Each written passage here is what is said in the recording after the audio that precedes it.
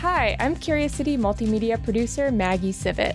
Last month, Michigan Governor Gretchen Whitmer and Illinois Governor J.B. Pritzker pledged to help keep Lake Michigan safe from the invasive carp species working their way up the Illinois River to our Great Lake. And that news got us thinking about the health of Chicago's waterways, and reminded us of a story we did back in 2019, when we got a question about the environmental effects of the reversal of the Chicago River. Coming up, journalist Carson Vaughan has that answer. Plus, a peek at something fun Curious City has in store for all you runners and walkers this spring.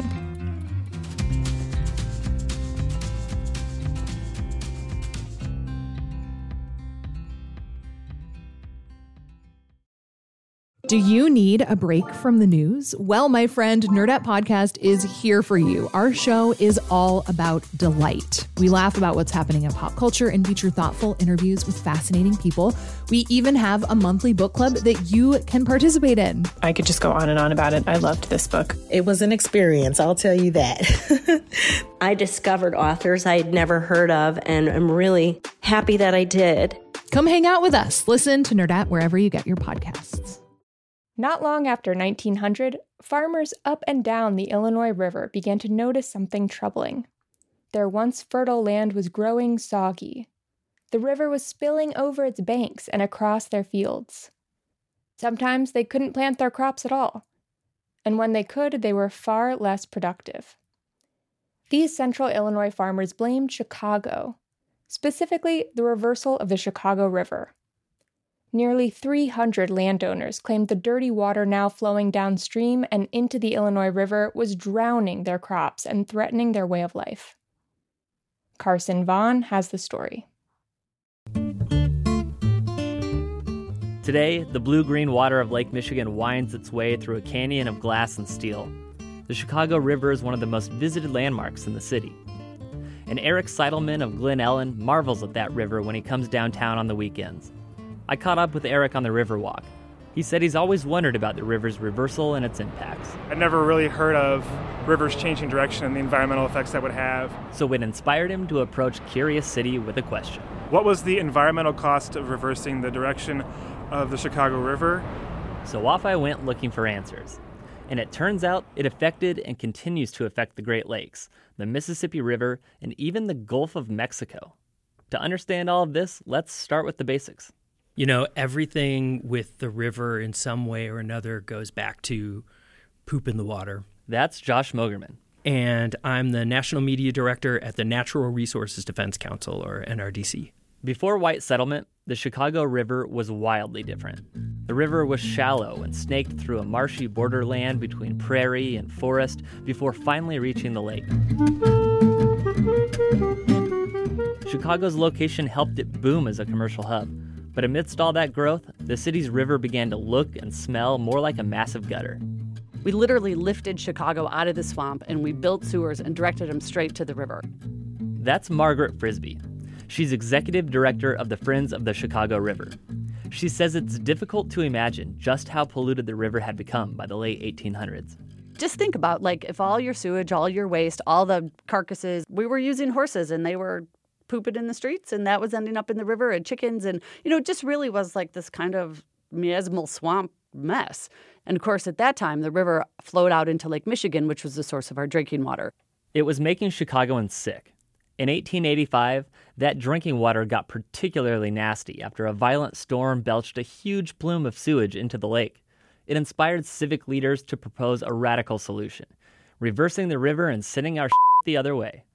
So how does one reverse a river? Well, just southwest of Chicago, there's a geographic high point.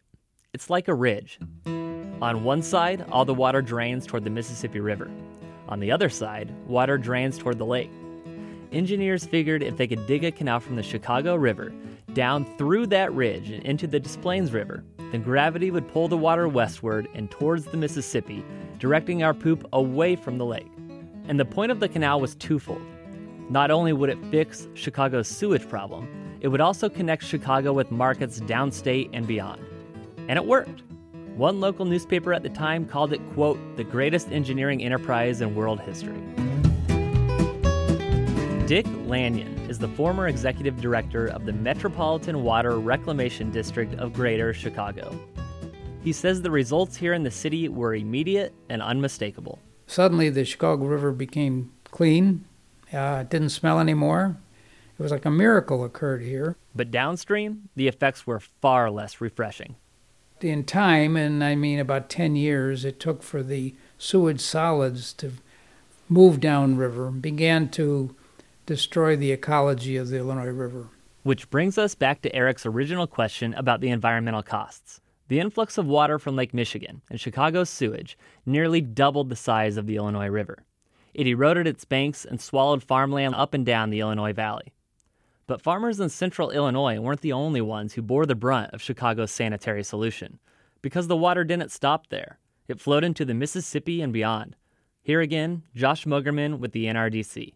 If you think about what we managed to do with that reversal, the Gulf of Mexico became our toilet. In 1900, Missouri filed suit against the sanitary district on behalf of St. Louis, arguing the reversal would pollute the Mississippi River, the source of its own drinking water. Mogerman says it's easy to understand their complaint. If you're in Chicago, this booming city, one of the fastest growing cities on the planet, it makes a ton of sense. If you're in Peoria or you're in St. Louis, man, it looks like a really bad idea. A wave of poo coming down from this giant metropolis is something to be less enthusiastic about. The case was eventually dismissed. It didn't help that St. Louis sent its own waste downstream. Then, around 1920, Chicago and other cities began treating their sewage. But the technology was primitive, and it wasn't until passage of the Clean Water Act in 1972 that our rivers really began to recover. And environmental groups say the work is hardly finished. When heavy rains flood the system, it overflows, and untreated sewage still gets into the river.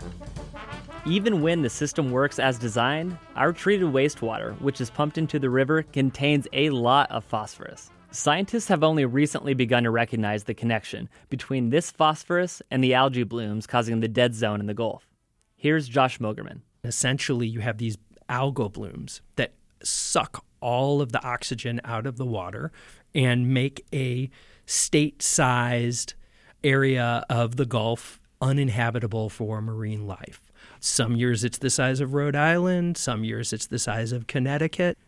To be clear, agriculture is by far the major culprit, but Chicago's wastewater, which only heads in that direction thanks to the reversal, is one of the largest single sources of phosphorus pollution in the Gulf. According to Lanyon and the MWRD, well, yeah, duh.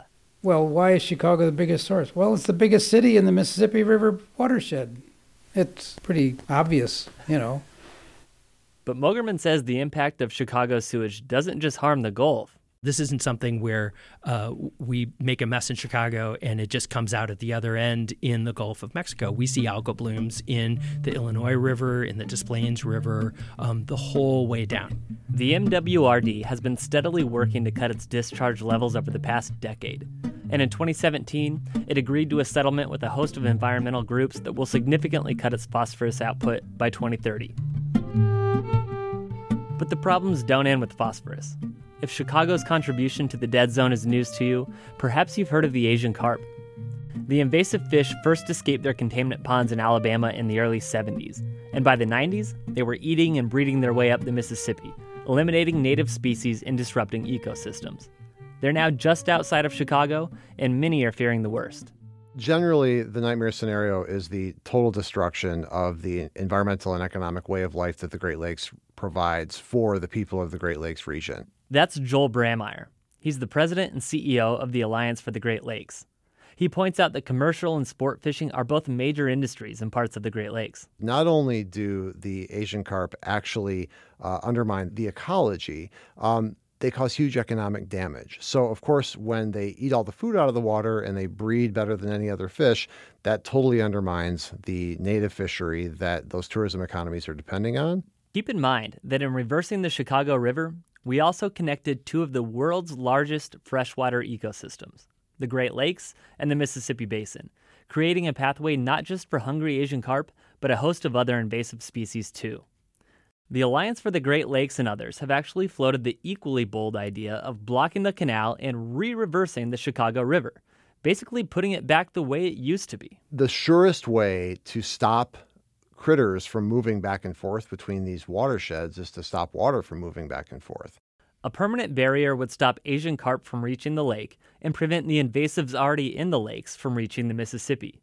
But re-reversing the river would recreate the problem Chicago was trying to solve in the first place. What we discharge into the river is still far too polluted to mix with our drinking supply. Here's Dick Lanyon again, formerly with the MWRD. Well, it's a very novel idea, not very practical. You know, we changed the basic plumbing here in Chicago, and to reverse that would be a Herculean task. And one that would cost, according to the Army Corps of Engineers, upwards of $18 billion. That's billion with a B. In other words, don't hold your breath. On the other hand, if we did it once... And as far as Eric's question, well, reversing the river definitely had impacts. On farmers downstream, on the Gulf of Mexico, and it could potentially open the door to Asian carp in the Great Lakes someday soon. Josh Mogerman says Chicagoans admiring the gently flowing current today probably aren't thinking about where that water's going. We see the river every day. We don't think of it as this engineering marvel. We don't think of this as, a wonder of the world. But that's what reversing a river is. When you take a river and you make it flow the other way, you've done something monumental. And I think most Chicagoans have no idea the impact that this act has had for the city in the past and continues to have moving forward. And we'll be grappling with those impacts for another century for sure. Some say with age that our purpose comes clear. I see the opposite happening here. Hey, it's Maggie here again. Thanks to Carson Vaughan for that reporting. Up next, something exciting the Curious City team is planning, involving you, us, and a whole lot of sweat. And maybe some tears. I was young and love was fun. Now it's so serious. Now all the fun has equal. One thing I've been doing a lot over the last year is going on walks in the Cook County Forest Preserves. I've lived in Chicago for over 10 years, but I really hadn't spent much time in the area's woods and prairies before the pandemic, and it made a huge difference for my mental health. And that's just one of the many parts of the Chicago area that I like to visit to clear my mind. If you enjoy getting out and exploring the areas we live in too, Curious City has something you might want to join in on. This May, we're putting on a virtual 5K. You can run or walk, like I'll be doing. The idea is to explore a neighborhood or place you haven't been before, one that you might have found out about through a Curious City story. We've put together a list of stories to help you plan your route. Who knows, maybe we'll bump into each other at the forest preserves. There will be t-shirts and plenty of swag. But you do need to register to participate. Visit wbez.org/5K to register. That's wbez.org/5K. Curious City is supported by the Conant Family Foundation. It's produced by Joe DeSoe and Stephen Jackson. Monica Eng is our reporter, Alexandra Solomon is our editor, and our multimedia intern is Natalie Dahlia. I'm Maggie Sivit. Lace up your sneakers. See you next week.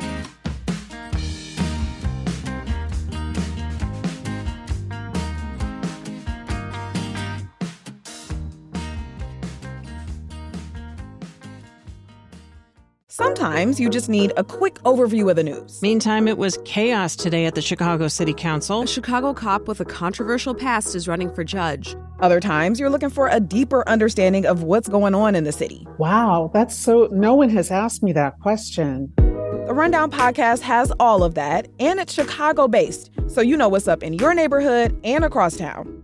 Listen to The Rundown wherever you get your podcasts or at wbez.org/rundown.